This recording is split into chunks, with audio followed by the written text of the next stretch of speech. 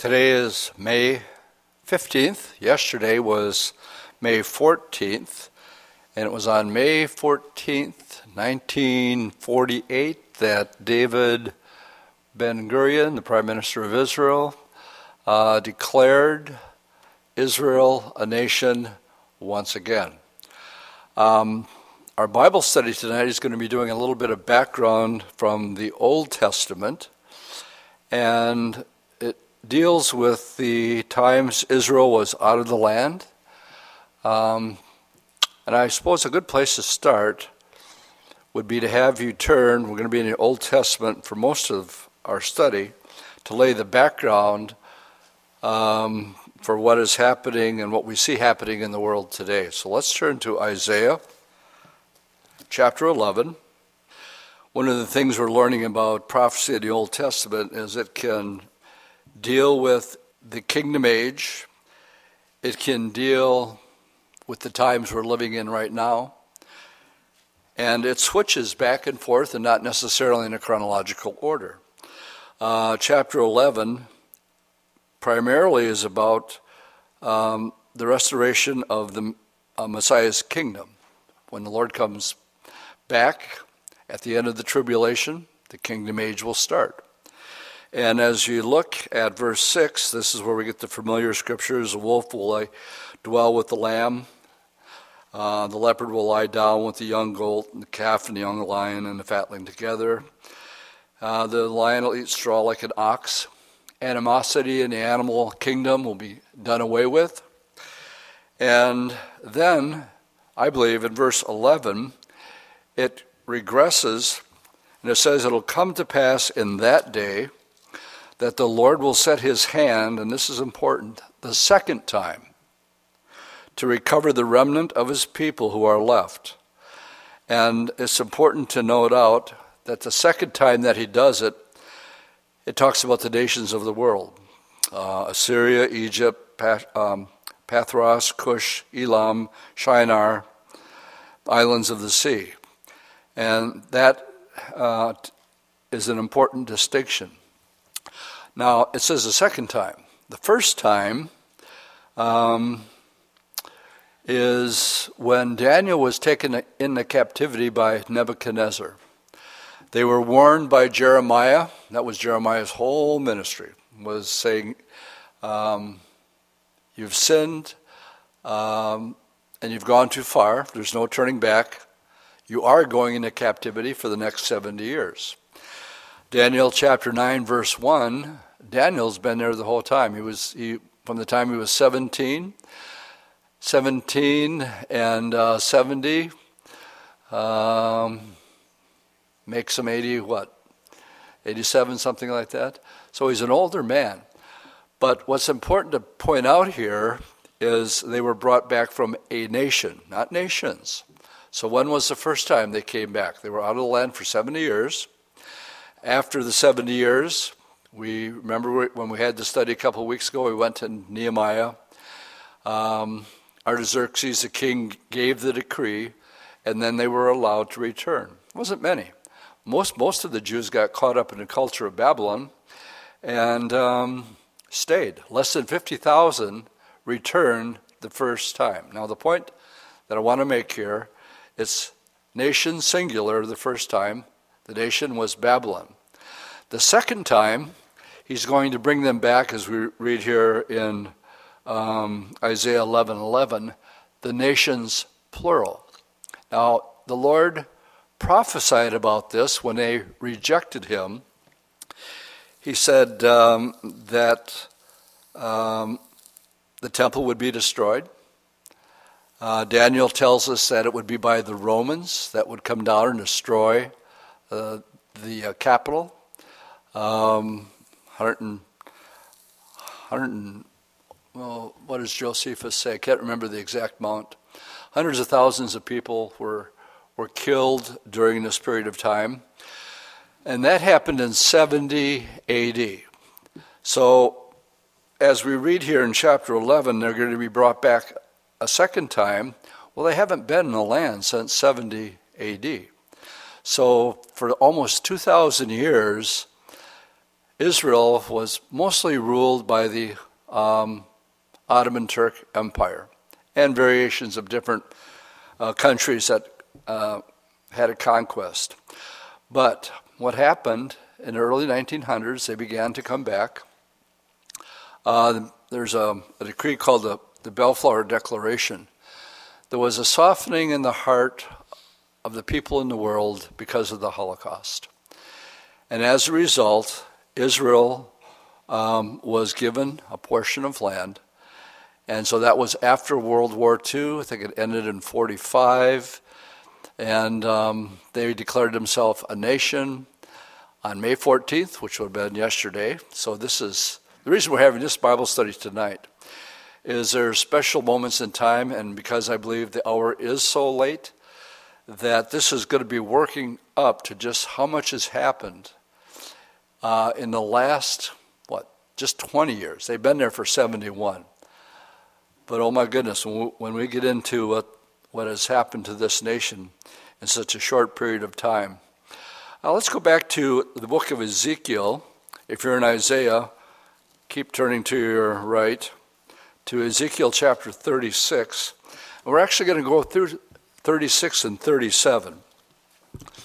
35, 36, and 37 will deal with the regathering. It's a prophecy. In Ezekiel's time, the regathering of the people. Look at verse 19. Now, I'm going to give it away before we get to it, even though we're going to study most of this chapter. The Lord says, so I scattered them among the nations. Again, it's plural. So we're not talking about the first regathering. And they were dispersed throughout the countries. So let's pick it up in verse, I don't know how you can get around without actually getting into the whole chapter. 36 and 37, I have checks in my Bible, which means completed and fulfilled. So both chapter 36 of Ezekiel and 37 have already been fulfilled. Verse 1, and you, son of man, prophesy to the mountains of Israel and say, O mountains of Israel, hear the word of the Lord. Thus says the Lord God, because the enemy has said to you, aha, the ancient heights have become our possession. Therefore prophesy and say, thus says the Lord God, because they made you desolate and swallowed you up on every side, so that you became the possession of the rest of the nations, and you are taken up by the lips of talkers and slanderers by the people. Therefore, O mountains of Israel, hear the word of the Lord God. Thus says the Lord God to the mountains, the hills, the rivers, the valleys, the desolate wastes, the cities that have been forsaken, which became plunder and mockery to the rest of the nations all around. Therefore, thus says the Lord God, surely I have spoken in my burning jealousy against the rest of the nations and against all Edom, who gave my land to themselves as a possession, with wholehearted joy and spiteful minds in order to plunder its open country. Therefore, prophesy concerning the land of Israel, and say to the mountains and to the hills and to the rivers and to the valleys, thus says the Lord God, behold, I have spoken in my jealousy and my fury, because you have borne the shame of the nations. Therefore, thus says the Lord God, I have lifted up my hand in an oath that surely the nations that are around you shall bear their own shame. Now the prophecy, but you, O mountain of Israel, you shall shoot forth your branches. Now, remember this terminology, because it's going to come into play when I make a point of the fig tree being Israel in Matthew 24 and blossoming. When we get there, remember this verse here in verse 8, where the idiom, but you, O mountains of Israel, you shall shoot forth your branches. So it's using Israel in the form of a tree that is shooting forth its branches, much like we're seeing right now. Tulips are out. They'll be out for a couple weeks. I have a magnolia tree, and it's in full bloom. and it's only going to last a very short period of time. It's that season. And so your branches, and it'll yield your fruit to my people Israel, for they are about to come. For indeed I am for you, and I will turn to you, and you shall be tilled and sown. I will multiply men upon you, all the house of Israel, all of it. The cities shall be inhabited, and the ruins rebuilt. I will multiply upon you man and beast, and they shall increase, bear young. I will make you inhabited as in former times, and do better for you than at your beginning. Then you shall know that I am the Lord. Now this phrase, I am the Lord, it occurs 52 times in Ezekiel's prophecy. And really, the most important part of then they will know that I am the Lord, if you want to just flip a page, this hasn't happened yet. This is Ezekiel 38. 36 and 37 has happened. 38 is a war that is about to take place in Israel today.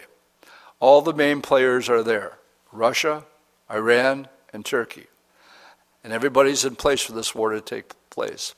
The Lord will intervene. And the last verse of chapter 38, when the Lord delivers them and saves them from this war, again it says, then they shall know that I am the Lord. So this verse here is a reoccurring verse in Ezekiel. All right, verse 12. Excuse me. Verse 12. Yes, I will cause men to walk on you, my people Israel. They shall take possession of you, and you shall be their inheritance. No more shall you bereave them of their children. For thus says the Lord God, because they say to you, you devour men and bereave your nation of children. Therefore you shall devour men no more, nor bereave your nations any more, says the Lord God. Nor will I let you hear the taunts of the nations any more, nor bear the reproach of the people any more, nor shall you cause your nation to stumble any more, says the Lord God. Moreover, the word of the Lord came to me, saying, Son of man, when the house of Israel dwelt in their own land, they defiled it by their own ways and deeds. To me, their way was like uncleanness of a woman in her customary impurity. Therefore, I poured out my fury on them, for the blood they had shed on the land, and for their idols which they had defiled. So I scattered them, and here's the verse, among the nations. Now this is the second time. And you remember the first time, it was one nation, Babylon. But here again, clearly he's talking about the second time. I scattered them among the nations, and they were dispersed throughout the countries, plural. I judged them according to their ways and their deeds. When they came to the nations, wherever they went, they profaned my holy name. When they said of them, these are the people of the Lord, and yet they have gone out of the land. That's why they're called the wandering Jews, and have been since they've been regathered. But I had concern for my holy name, which the house of Israel has profaned among the nations wherever they went. Therefore say to the house of Israel, thus says the Lord God, I do not do this for your sake, O house of Israel, but for my holy name's sake, which you have profaned among the nations wherever you went. And I will sanctify my great name, which has been profaned among the nations, which you have profaned in their midst, and the nations shall know that I am the Lord. There it is again, says the Lord God, when I am hallowed in your eyes, in you before their eyes. For I will take you from among the nations, plural, gather you out of all countries, and bring you into your own land. Then I will sprinkle clean water on you. You shall be clean. I will cleanse you from your filthiness and from your idols. I'll give you a new heart, put a new spirit within you. I will take the heart of stone out of your flesh and give you a heart of flesh. I will put my spirit within you and cause you to walk in my statutes and will keep my judgments, and you will do them. Then you shall dwell in the land that I gave to your fathers. You shall be my people, and I will be your God. I will deliver you from your uncleanness. I will call for the grain and multiply it, and bring no famine upon you. Let me just stop and interject something here. Two things are happening. Part of this is going to be fulfilled in the kingdom, where all their uncleanness is put away. Some of that is yet future. But leading up to it is the nation itself being planted again. And so part of it here is future tense, because the fact of the matter is I'll be talking about Tel Aviv in just a little bit. Tel Aviv is considered the most sinful city in the world. Jerusalem, on the other hand, is considered the most holy city in all the world. So to read this right here and say that he's going to take away all uncleanness from them is clearly talking about the kingdom age. Yet what we're watching is, when we get to Matthew 24, we're watching a sign right now. And the sign is the fact that they're there at all. But they're gathered not with a new heart, not with a new spirit. They are there, but they're not in the kingdom age yet. Is everybody with me as we read this? Okay, let's finish out the chapter. I agree, believe this 30 is resulting to what's happening right now. I will multiply the fruit of your trees, the increase of your fields, so that you will never again bear the reproach of famine among the nations. Then you will remember your evil ways and your deeds, that they were not good, and you will loathe yourself in your own sight for your iniquities and for your abominations. Not for your sake do I do this. This is the second time the Lord has said that, says the Lord God. Let it be known to you. Be ashamed and confounded for your own ways, O house of Israel. For thus says the Lord God, on the day that I cleanse you from all your iniquity, I will also enable you to dwell in the cities, and the ruins shall be rebuilt. The desolate land shall be tilled instead of lying desolate in the sight of all who pass by. So they will say, the land that was desolate has become like the Garden of Eden. That's what you want to underline in your book. What it was and what it turned into. It was desolate, but became like the Garden of Eden. And the wasted, desolate, and ruined cities are now fortified and inhabited. Then the nations which are left all around you shall know that I am the Lord. I have rebuilt the ruined places, planted what was desolate. I, the Lord, have spoken it, and I will do it. Thus says the Lord God, I will also let the house of Israel inquire of me to do this for them. I will increase their men like a flock offered as holy sacrifice, like the flock at Jerusalem and its feast days. So shall the ruined cities be filled with flocks of men, and then they shall know that I am the Lord. Now I read all of chapter 36. What I'm going to do in chapter 37 is just give you an overview. What we have in the next chapter has also been fulfilled, is two visions that the Lord gives to Ezekiel. The first one is the vision of dry bones. And the Lord simply asks a question when he sees this valley of dry bones to Ezekiel. And he says, Ezekiel, can these bones ever live again? And in verse 3, Ezekiel said, Oh Lord God, you know, I don't. And then the Lord tells him to prophesy and speak to the bones. So here you have valley of dry bones. He says, speak to them and prophesy. And as he did, it says there was a rattling and the bones began to come together and to take shape. So imagine all these skeletons.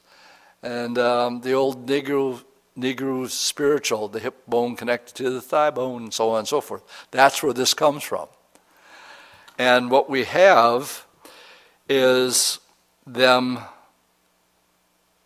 the impossibility of this happening and coming back and having skin and sinews and flesh come back to life. He says, let's pick it up in verse 11, Son of man, these bones are the whole house of Israel. They indeed say our bones are dry, our hope is lost, and we ourselves are cut off. Therefore prophesy and say to them, Thus says the Lord God, Behold, O my people, I will open your graves and cause you to come up out of your graves and will bring you into the land of Israel, and then you'll know that I'm the Lord. Okay, that's one vision. The second part of Ezekiel chapter 37 is the sign of the two sticks.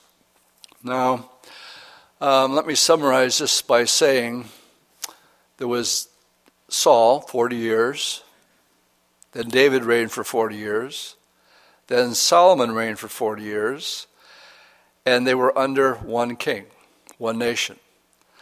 But when Solomon died, there was a split.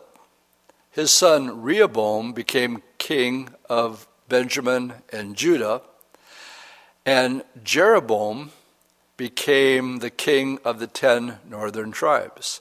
So when it talks about the sign of the two sticks, it's referring to that period of time when they were, during the time of the kings, there were two nations, two sticks. But what he says here is what I'm going to do is I'm going to make the two sticks one stick when he brings the nations back again. In other words, Israel will be under one king.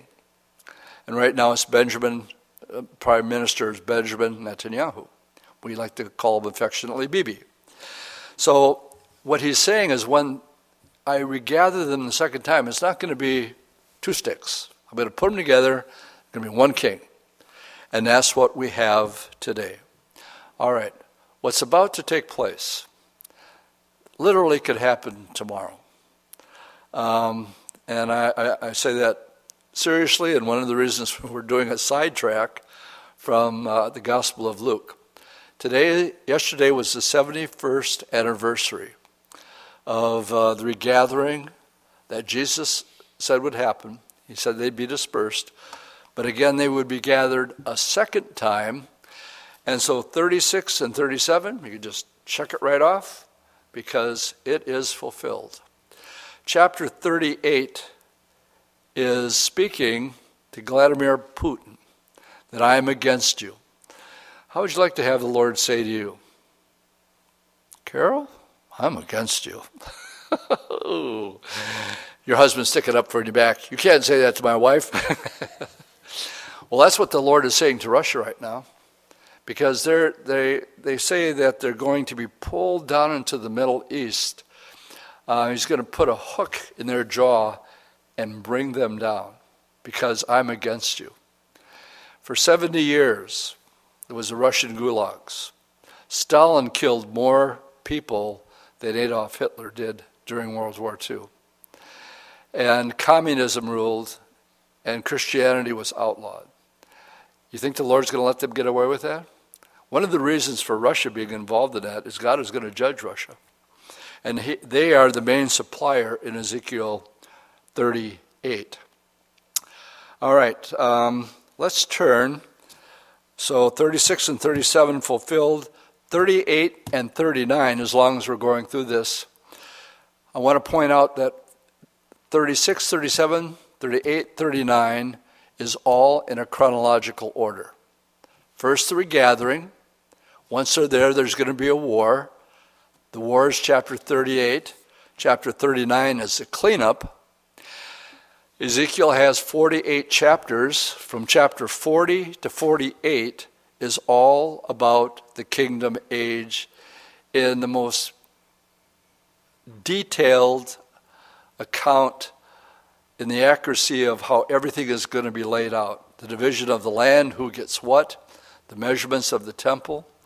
So chapter 40 through 48 is all about the happenings during the millennial reign. Turn with me, please, to Matthew chapter 24. with that for a background. And I want to look at verse 3 for starters. And let me preface it by saying, right before this, the disciples were arguing. They were sure the kingdom was coming. They were sure Jesus was the Messiah. They had no doubt about it. So what are they doing? They're arguing, jockeying for position. James and John got their mom to go to Jesus and try to get him, one to sit on his right side, one to sit on his left side. And so when the Lord told them in verse 2, he says, you see this temple? He's looking at Herod's temple. I say to you, not one stone will be left upon another that shall not be thrown down. And you got to put yourself in the shoes of the disciples. And they're thinking, what did you just say? You're here to establish the kingdom. You're here to overthrow the Romans. What do you mean? This had to be a mind-boggling shock to them that prompted to ask certain questions. So now as they sat on the Mount of Olives, the disciples came to him privately. Now when we went through this in Luke and Mark, here it's disciples. But it's either Mark or Luke, and I can't remember which one. It tells us it was just 4. It was Peter and Andrew and James and John. They were the one who privately came to the Lord and the Mount of Olives, saying, tell us, when will these things be? So the question now is related to the temple itself.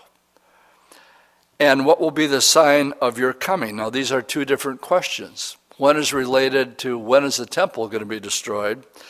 And what will be, notice, and this is important, because a lot of good Bible teachers get this even wrong. The sign, singular, not signs. What is the sign of your coming and of the end of the age? So is everybody with me? They want to know 2 things. The Lord just blew their mind by saying, Herod's temple's not going to be one stone left upon another. That happened. Jesus prophesied about it in Luke 19. He says, this is going to happen because you did not know the time of my coming. They should have known. And the second one refers to his coming a second time and of the end of the age. So these are coupled together. So the second coming of Christ and the end of the age require a sign that's singular. All right? I'm not going to go through all of Matthew 24, except to say from verse 5, 4 times he's going to warn them about false Christs and false teachers. 4 times this is going to come up. It comes up in verse 5. It comes up in verse 11. Many false Christs will rise up and deceive many. It comes up in verse 24, false Christs, false prophets. He talks about the abomination of desolation. He talks about nation coming against nation, famines, pestilence, earthquakes in various places. Well, these are signs, plural. So it's important to make a distinction here. From verse 5 to 26, we have signs that'll be taking place. And then he even goes into the tribulation period and talks about the abomination of desolation. And it's the only place that you really find parentheses in the New Testament in verse 15, spoken of by Daniel the prophet, and then in parentheses, whoever reads, let him understand. In other words, this is going to take a little bit of Bible study. In order to understand Matthew 24 and the whole book of Revelation, you have to have an understanding of Daniel, especially Daniel chapter 9. All right, in verses 27 through 31, clearly it is a picture of the second coming.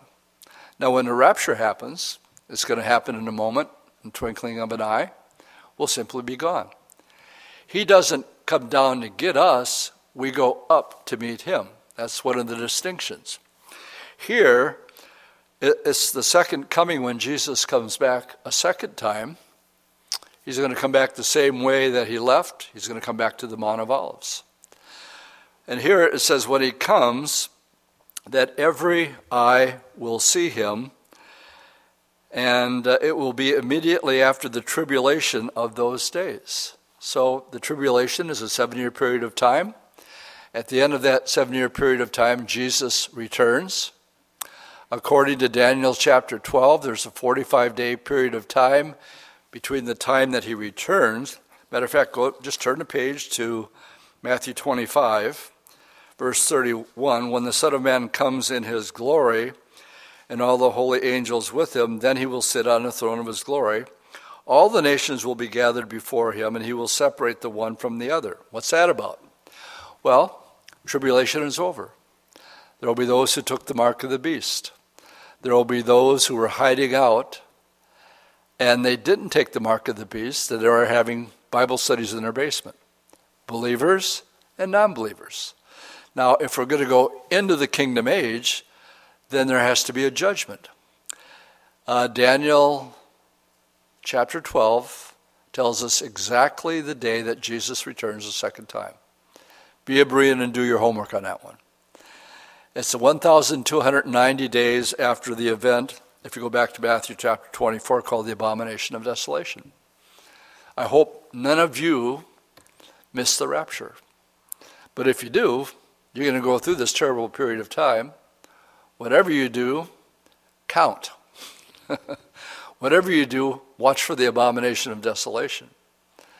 1,290 days after that, Jesus is coming back. But then Daniel 12 says, blessed is he who makes it to the 1,335th day, a 45-day period of time. Well, what's going on? Well, both people are alive after the tribulation, but only those who are saved can enter in. Everybody with me on that? So there's got to be judgment pronounced upon those who took the mark of the beast. What is their judgment? Well, according to Matthew 25, verse 46, these will go away into everlasting punishment, but the righteous into eternal life. All right. So now we have 27 through 31. That's a picture of the second coming. Now, remember the disciples' question. Lord, what is the sign? Not signs. What is the sign of your coming?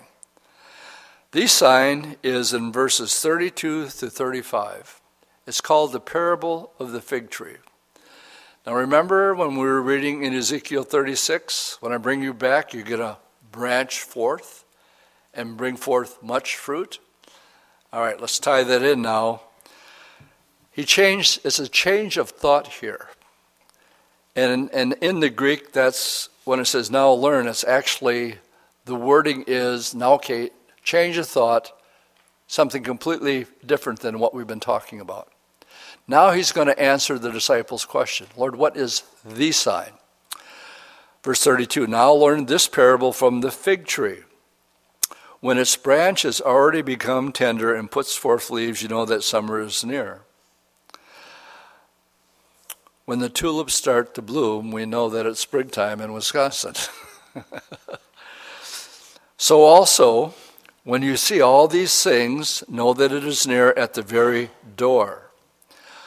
Assuredly, I say to you, this generation will by no means pass away till all things be fulfilled.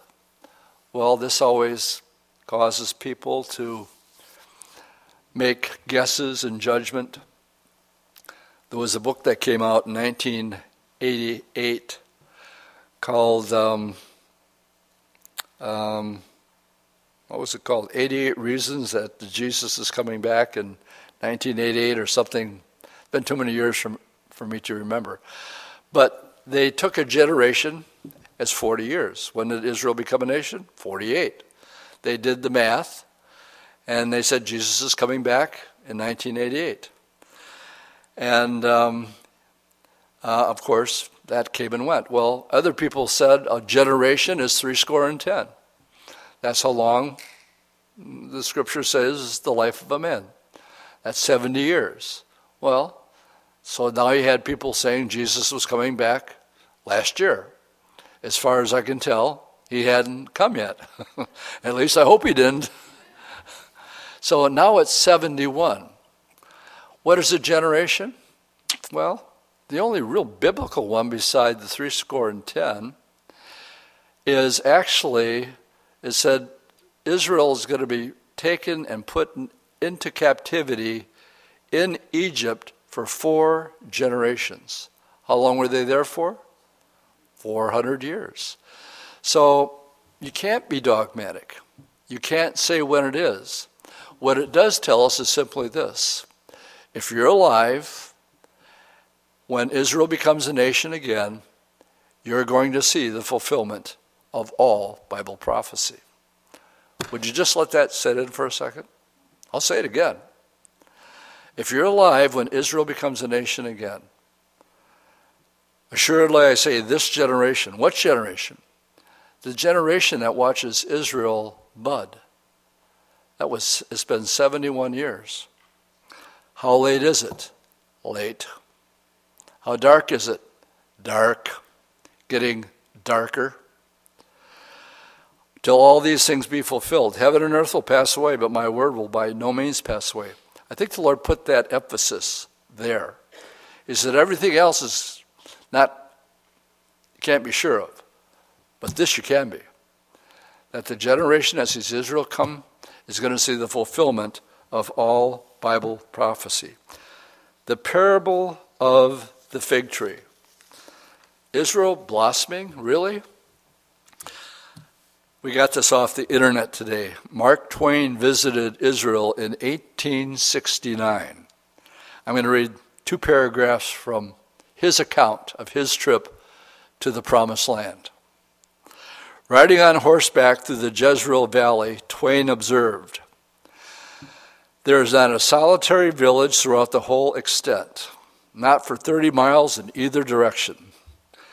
There are 2 or 3 small clusters of Bedouin tents, but not a single permanent habitation. One may ride 10 miles hereabouts and not see 10 human beings." He continues, "Of all the lands there are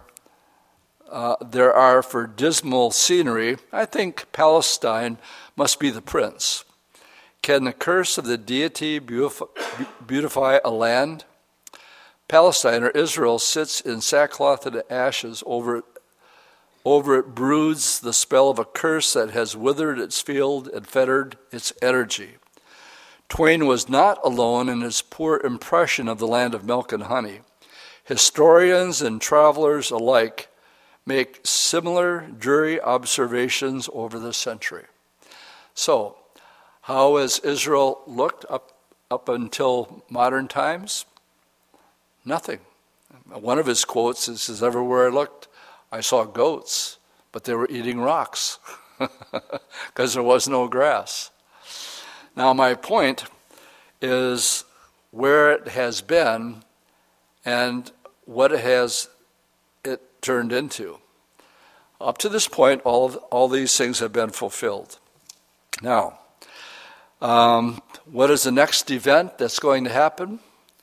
After Israel is regathered again, 36 through 44 is, "But of that day and hour knows no one, not even the angels of heaven, but my Father only." Another change of thought about the Lord's coming.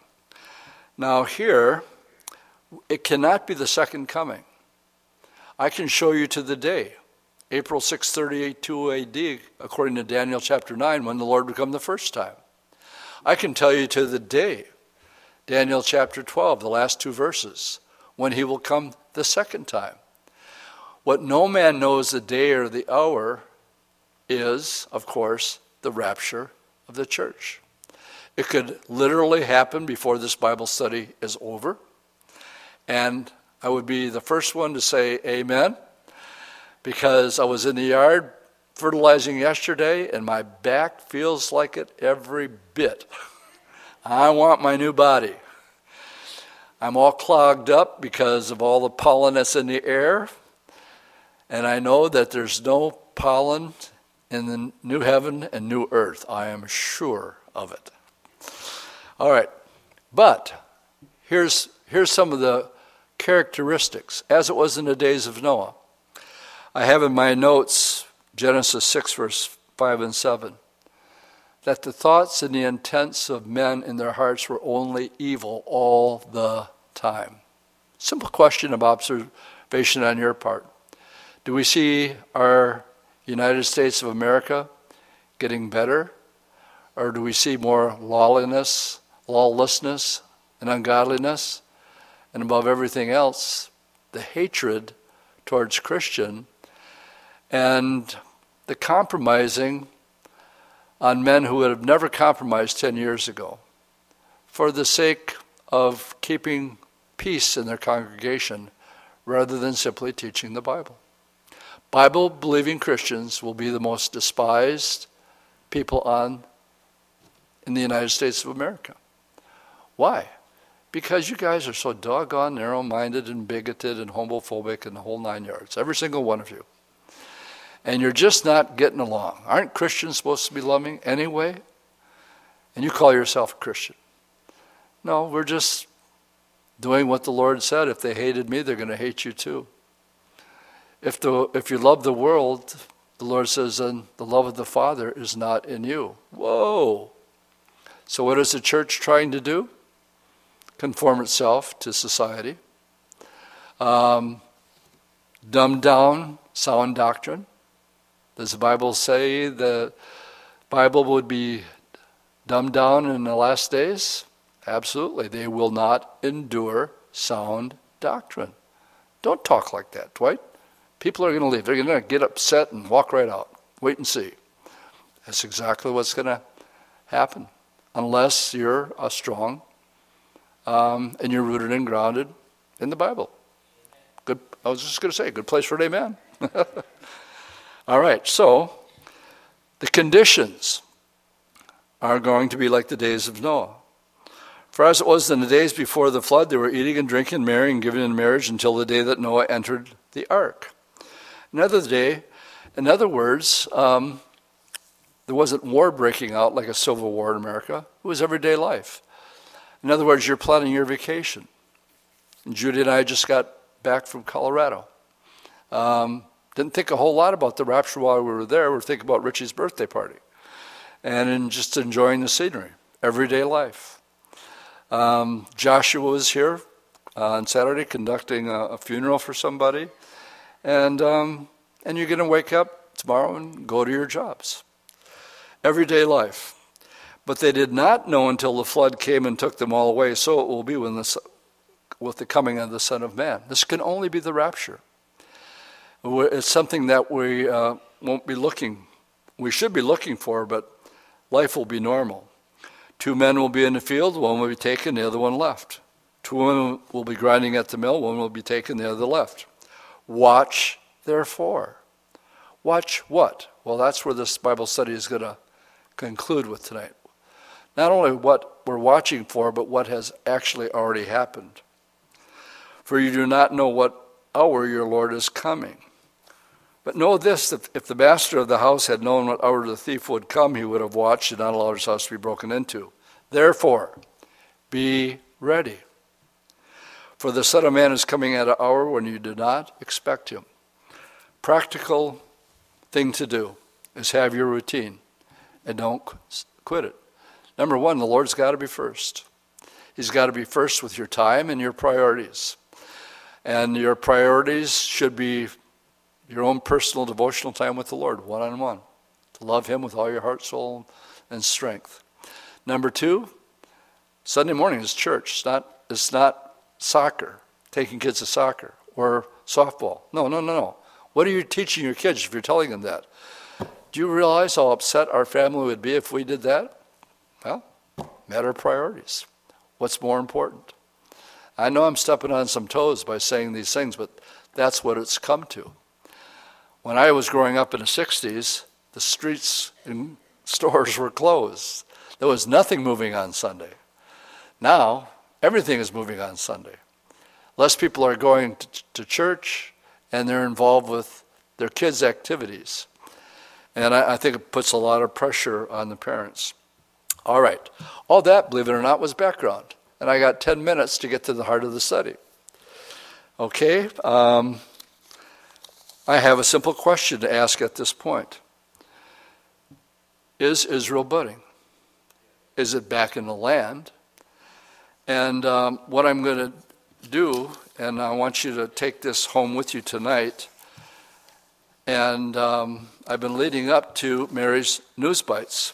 I knew what I wanted to talk about tonight, and she said, well, haven't you read the News Bites? And I said, no. But after I read them, I just said, this is my Bible study. And what you're going to get right now is information overload. It's only going to take a couple minutes to read it, but can I warn you ahead of time about information overload? And so what we have, we printed up extra of these. And what have we learned so far? That Israel's going to be barren, but it's going to become like the Garden of Eden. The ruined places are going to be rebuilt, and it's going to be like the Garden of Eden. Well, it's a simple question. Either it is or it isn't. Either we look at the facts that are out there in Israel, and either it's Mark Twain's description of it from 1869, or the reality of every one of the statements that I'm going to give you are quotes from that particular organizations that have done research on what I'm about to share with you. If you have your News Bites, just follow along. Everything you wanted to know about Israel at 71. And again, this Bible study is being given because the 14th was the anniversary of 71 years ago. All right. As night falls on May 8th, 2019, Israel will kick off its 71st birthday celebration. And it's called Independence Day style. They'll have cookouts, aerobatic shows, silly string, torch lighting ceremonies, festive fireworks across the nation. In only 7 decades, Israel has proven it's possible to do the impossible, at home and abroad. Whether greening deserts with world-leading technological know-how, rescuing people in distress in distant lands, or sending the smallest ever spacecraft to the moon. The list of Israeli accomplishments is truly staggering, especially considering the huge amount of resources that must be devoted to defense alone. Last year, Israel brought you a timeline, 70 years of Israel's achievements, and a fantastic companion film, 70 Years of Israel Milestone in 165 seconds. Now we're going to dive into the statistics to present a fun and fascinating by-the-number picture of Israel at 71. The first one is who we are. As of May 2019, Israel's population is 9,009,000. About 74% are Jews, 21% Muslim or Christian Arabs, and the rest non-Arab Christians and others. And then it tells the Central Bureau of Statistics for that information. Citizens aged 0 to 20 comprise 43% of Israel's population. The largest group within that category is 5 to 14 years old, or 18%. The latter category is largest in Jerusalem, making up 21% of its population. Jerusalem, in Israel's most populous city with about 883,000 residents. Tel Aviv or Jaffa comes in second with 439,000, and Haifa third at 280,000. In Tel Aviv, the largest population segment by age is 35 to 44, about 17%. While in Haifa, the two highest population groups are ages 5 to 14 and 35 to 44. That's 12% each. The most common family name in Israel is Cohen, 1 in 50 people. Egbari, the most common surname among Muslims. I don't know how to pronounce that. Korai among Christians, and Halabai among the Druze. The most common first name for boys in Israel are Mohammed, Yoshi, Ariel, Omer, Adam, David, Daniel, Levi, Ethan, Uri. The most popular names for girls are Tamar, Abigail, Miriam, Sarah, Adil, Yael, Noah, Shira, Noah, and Leah. As far as the next group, where they are in the high-tech superpower, Israel hosts about 8,200 active high-tech companies.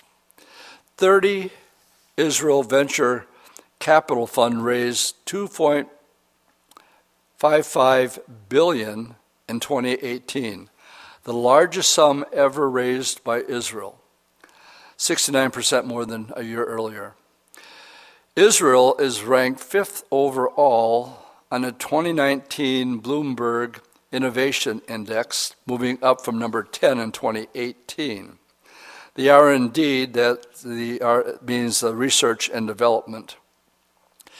Israel's expenditure on research and development as a percentage of their GDP was 4.21%, is the highest in the world. Just let that set in. And remember, they've only been there 71 years.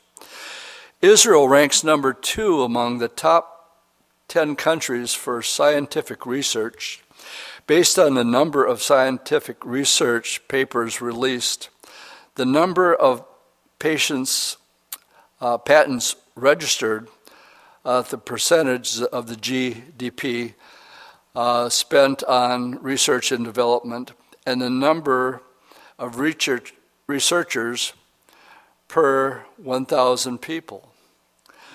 More than 350 multinational corporations have research and development centers in Israel. And here's a list of who's who: IBM, Intel, Google, Facebook, Microsoft, Merrick, HP, Indigo, J&J, GE, Siemens, Qualcomm, Applied Materials, and Samsung. Israel has the world's highest per capita number of such centers. Every year, there's about 1,400 startups are founded in Israel, and some 800 are shut down. 13 Israeli-founded companies will headquarter or development offices in Israel are Unicom's private-held startup value at $1 billion or more. The most lucrative acquisition of an Israeli company took place in 2017 when Intel bought Jerusalem-based Mobileye for $15.3 billion. Intel is making the largest ever corporate investment in Israel, $11 billion production plant planned in Kiryat Gat. Intel, which employs about 12,800 Israelis in 5 centers throughout the country, is the most active foreign corporate investor in Israel, putting $435 million into more than 90 Israeli companies, $120 million in 2018 alone. Another change of thought. We're healthier and happy, and we live longer. Israel has the lowest rate of diet-related deaths in the world. Israel ranks 5th in the world for healthy longevity and 11th in the world for overall happiness. Average life expectancy for men, about 80. For women, about 84. Israel ranks 10th on the 2019 Bloomberg Healthiest Country Index. 88.6% of Israelis say they are pleased with their lives. 85% of Israelis over the age of 20 feel safe walking alone in the dark in their residence. All right, agriculture. We are a tree, fruit, and veggie empire. And again, remember the parable of the fig tree.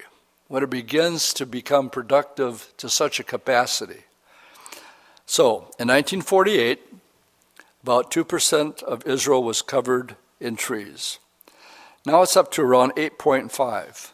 Since its establishment in 1901, Karine Karamoth, their organization has planted more than 240 million trees in Israel. Israel is one of the only countries in the world that ended the 20th century with more trees than it had at the start. As of the end of 2018, every Israeli has access annually to an average of 152 kilograms of fruit, 154 kilograms of vegetables. In 2017, the leading crop produced in Israel were potatoes, tomatoes, carrots, peppers on the vegetable side, and bananas, apples, avocados, and grapes on the fruit front. Citrus fruit is Israel's largest agricultural export, adding up to $230 million in 2017. The value of all Israeli fresh and produce agriculture exports was about $2.2 billion in 2016. New change of thought, tourism. Here's a plug. You can still, it's not too late to go to Israel with us this fall. The Western Wall in Jerusalem is Israel's most visited tourist site.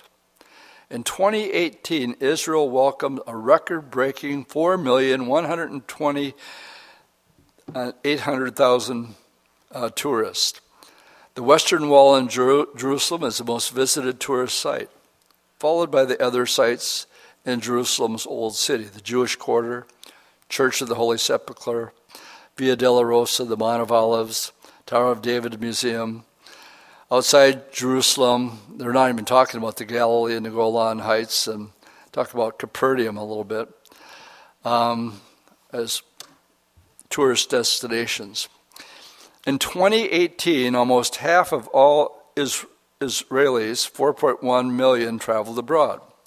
2.2 million of them once, and 1.9 million twice or more. The Israeli Hotel Association lists 370 member hotels encompassing a total of 54,864 rooms. Now, aren't you glad you have that little bit of information? Don't forget. I'm going to test you afterwards. This number does not include hundreds of small boutique hotels and bed and breakfasts across Israel.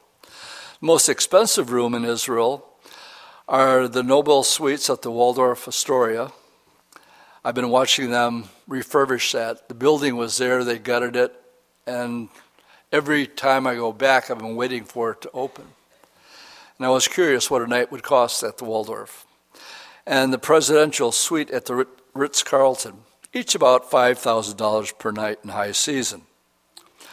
Whew. Next thought, we invest heavily in water I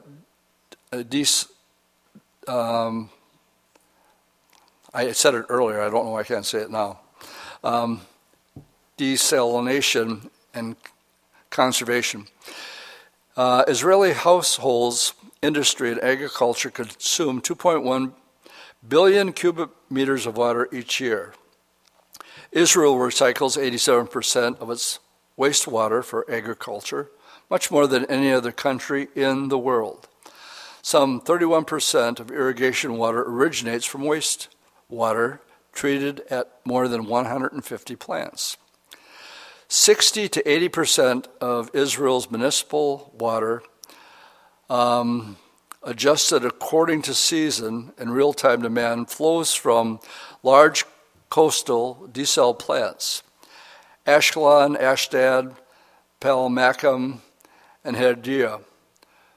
Sorek is the largest seawater reverse osmosis distillation plant in the world. The 100,000 square meter facility can produce 624,000 cubic meters of water daily, 20% of domestic water consumption.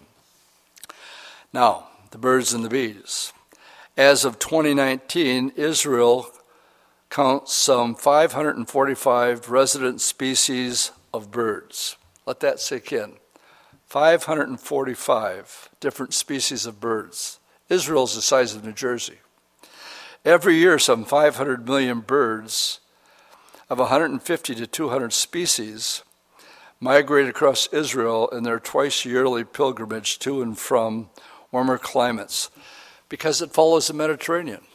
They're in Africa, and they follow the migration route, which is along the Mediterranean.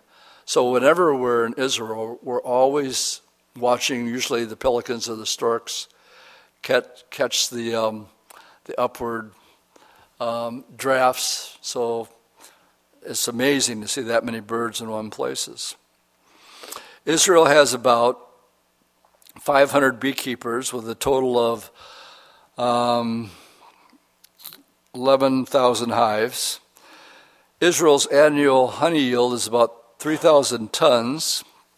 About 1,600 tons of honey is consumed by Israelis every Rosh Hashanah to symbolize the hope of a sweet Jewish New Year ahead.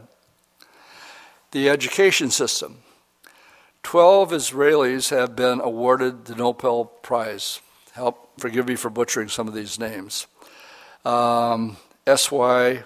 Egan, Menachem Begin, Sharon Peres, Yitzhak Rabin, Daniel Kamen, Aaron Shekanover,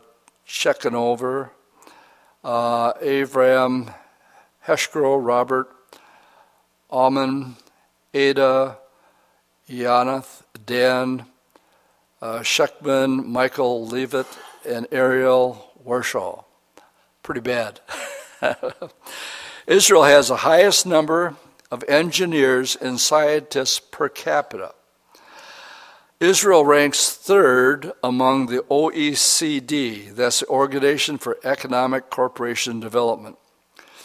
Israel's ranked third in these countries for the percent of its population that has attained higher education, and fifth for its total expenditure on educational institutions as a percentage of its GDP.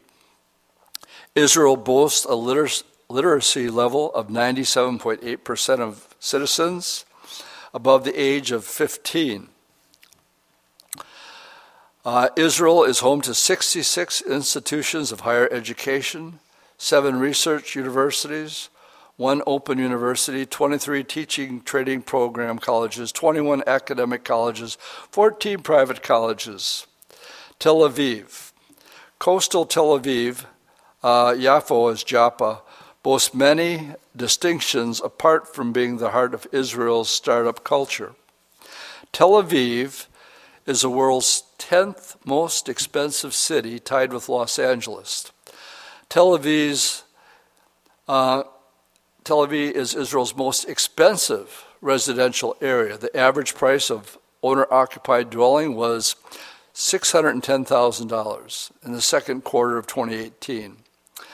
And an apartment in Tel Aviv is $1.3 million. Were sold in Tel Aviv during the first half of 2018. Time out of London ranks Tel Aviv the best city in the Middle East. There are 13 beaches along the Tel Aviv-Joppa coastline, visited by some 8.5 million people annually. Tel Aviv has the highest number of pet dogs. Now there's one for a trivia question for you. In the world, at 1 pooch for every 17 residents. Tel Aviv has been called the world's top destination for vegan tourists the daily meal and vegan capital of the world. The highest concentration of vegan restaurants is in the Florentine neighborhood. Of the 21 Israeli residents listed on Forbes' 2019 World Billionaire list, many live in Tel Aviv, including the wealthiest man in Israel, Roman Abramovich, who is listed by Forbes as Russian, although he got his Israeli citizenship in 2018. Sarah Aronson, the richest woman in Israel. Some random awesome facts. Israel has more than 230 museums, believed to be more museums per capita than any other country in the world. Israel shipped $61.9 billion worth of goods around the globe in 2018. The top 5 exports are gems and precious metals, electrical machinery and equipment, pharmaceutical, optical, technical, medical apparatuses, machinery, including computers. There are more vegans, 5%, and vegetarians, 8% per capita in Israel than anywhere else in the world. Every day, Osam produces 1 billion bags of bamba. Now you're wondering, what is bamba? Bamba is Israel's top-selling snack. Surveys show that 90% of Israeli families buy bamba on a regular basis. All right, let me explain it this way. The American food that people go out for in America is a hamburger. What is a hamburger in Israel is called a falafel. We call it the Israeli hamburger. What a bamba is would be equivalent to our potato chip. So as often as you eat potato chips, they're eating a bamba. Aren't you glad you know that? We're almost done. Israel has won 9 Olympic medals since '52, 1 gold in sailing, 1 silver in judo, and 7 bronze, 4 in judo, 2 in sailing, 1 in canoeing. Israeli rhythmic gymnast Lenoy Ashram set a world record with a score of 20.65 points in the club events in a rhythmic gymnastic world challenge cup championship in 2018. Genesis world record certified in 2019 that Isaac Havoc of Or Yehuda, Israel, is the oldest soccer player in the world. And the last thing to report on, a new Genesis world record was set for most people using virtual reality displays at the same time when Israeli company Mobileye made a presentation to 1,867 business leaders at the 2017 YPO Edge Conference in Vancouver, Canada. One question. From the time Mark Twain visited in 1869 to the laborious, I told you there's going to be more information than you wanted to know. This is what has happened in 71 years. Now I'm just going to leave the Bible study with a simple question tonight. Either the parable of the fig tree and Israel budded, or it hasn't. And what I've just given to you is simply what Mary was going to put in the news bites, that I said, do I really want to sit down and read all these numbers? And I thought about it and I go, yes, I do. Because if it's one thing that it tells me, I'm not so much impressed with everything that they've accomplished. But why is it important for you and I? Well, because the fig tree has blossomed. It's the size of New Jersey. And we're getting our information from Israel when it comes to the tech side of things. We're not sending it to them. They're sending it to us. So I'll leave you with this thought. Has the fig tree budded? And so what if it has? Well, if it has, that means that Jesus is coming really soon. That's what the parable of the fig tree is. The generation that sees what I just read to you is this generation that's going to see the Lord come for his church. How is that for a good place for an amen and to end the Bible study? I apologize for going a little bit over, but you'll understand that this took a little bit of time to read. Would you pick one up on your way home and just keep it? And when people talk about Israel, just tell them, do you realize what has happened in 70 years? From nothing to this. And what does it mean? Assuredly, I say to you, this generation will not pass away till all these things be fulfilled. Amen. Let's stand and we'll pray. Lord, this has been a lot to deal with when it comes to the budding of the fig tree and just how Israel not only has blossomed, but is a leader in so many areas worldwide as a nation.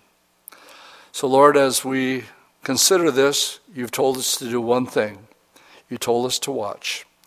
Now we know what to watch for, and then you told us to be ready. Lord, once again, we thank you for the opportunity to keep our priorities straight and say perhaps today is the day. But help us be found in that place. In Jesus' name I pray. Amen. Genesis world record certified in 2019 that Isaac Havik of Or Yehuda, Israel, is the oldest soccer player in the world. And the last thing to report on, a new Genesis world record was set for most people using virtual reality displays at the same time when Israeli company Mobileye made a presentation to 1,867 business leaders at the 2017 YPO Edge Conference in Vancouver, Canada. One question. From the time Mark Twain visited in 1869 to the laborious, I told you there's going to be more information than you wanted to know. This is what has happened in 71 years. Now, I'm just going to leave the Bible study with a simple question tonight.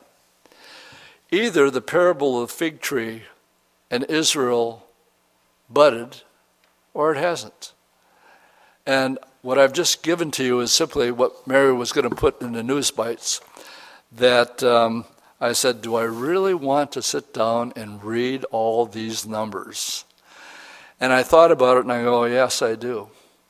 Because if it's one thing that it tells me, I'm not so much impressed with everything that they've accomplished.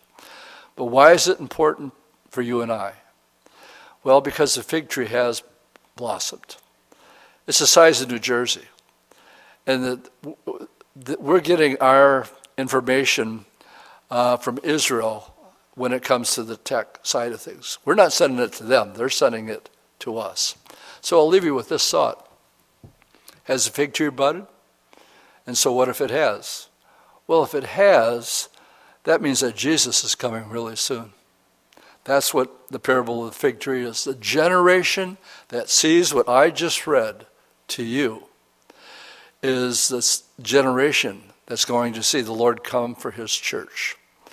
How is that for a good place for an amen and to end the Bible study? I apologize for going a little bit over, but you'll understand that this took a little bit of time to read.